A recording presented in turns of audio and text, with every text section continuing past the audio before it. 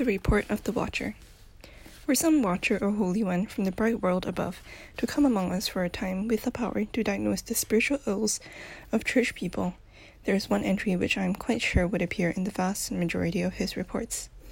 Definite evidence of chronic spiritual lassitude. Level of moral enthusiasm extremely low. What makes this condition especially significant is that Americans are not naturally an unenthusiastic people. Indeed, they have a worldwide reputation for being just opposite. Visitors to our shores and from other countries never cease to marvel at the vigor and energy with which we attack our problems. We live at a fever pitch, and whether we are erecting buildings, laying highways, promoting athletic events, celebrating special days, or welcoming returning heroes, we always do it with an exaggerated flourish. Our building will be taller, our highway broader, our athletic contest more colorful, our celebration more elaborate and more expensive than would be true anywhere else on earth. We walk faster, drive faster, earn more, spend more, and run a higher blood pressure than any other people in the world. In only one field of human interest are we slow and apathetic. That is the field of personal religion. There, for some strange reason, our enthusiasm lags. Church people habitually approach the matter of their personal relation to God in a dull, half-hearted way, which is altogether out of keeping with their general temperament and wholly inconsistent with the importance of the subject. It is true that there is a lot of religious activity among us. Inter-church basketball tournaments, religious splash parties, followed by devotions, weekend camping trips to the Bible quiz around the fire, Sunday school picnics, building fund drives, and ministerial breakfasts are with us in unbelievable numbers, and they are carried on with a typical American gusto. It is when we enter the sacred precincts of the heart's personal religion that we suddenly lose all enthusiasm. So we find this strange and contradictory situation, a world of noisy, headlong religious activities carried on without moral energy or spiritual fervor. In a year's travel among the churches, one scarcely finds a believer whose blood count is normal and whose temperature is up to standard. The flush and excitement of the soul in love must be sought in the New Testament, or in the biographies of the saints. We look for them in vain among the professed followers of Christ in our day.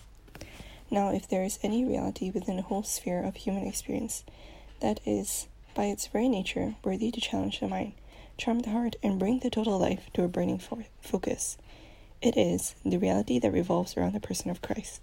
If he is what the Christian message declares him to be, then the thought of him should be the most exciting, the most stimulating to enter the human mind.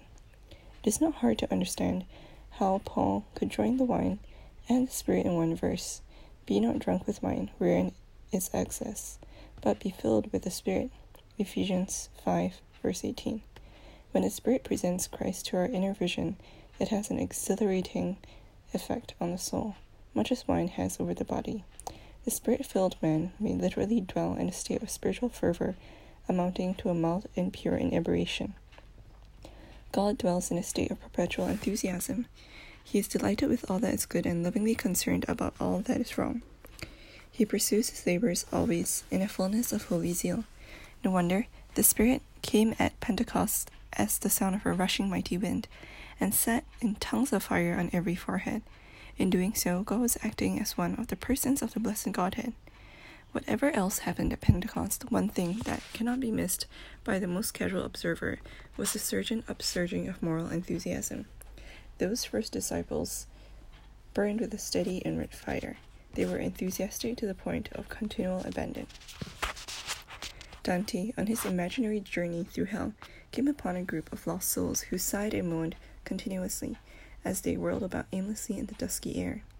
Virgil, his guide, explained that these were the wretched people, the nearly soulless, who while they lived on earth had not moral energy either to be good or evil. They had earned neither praise nor blame, and with them and sharing in their punishment were those angels who would take sides neither with God nor Satan. The doom of all the weak and irresolute crew was to be suspended forever between a hell that despised them and a heaven that would not receive their defiled presence.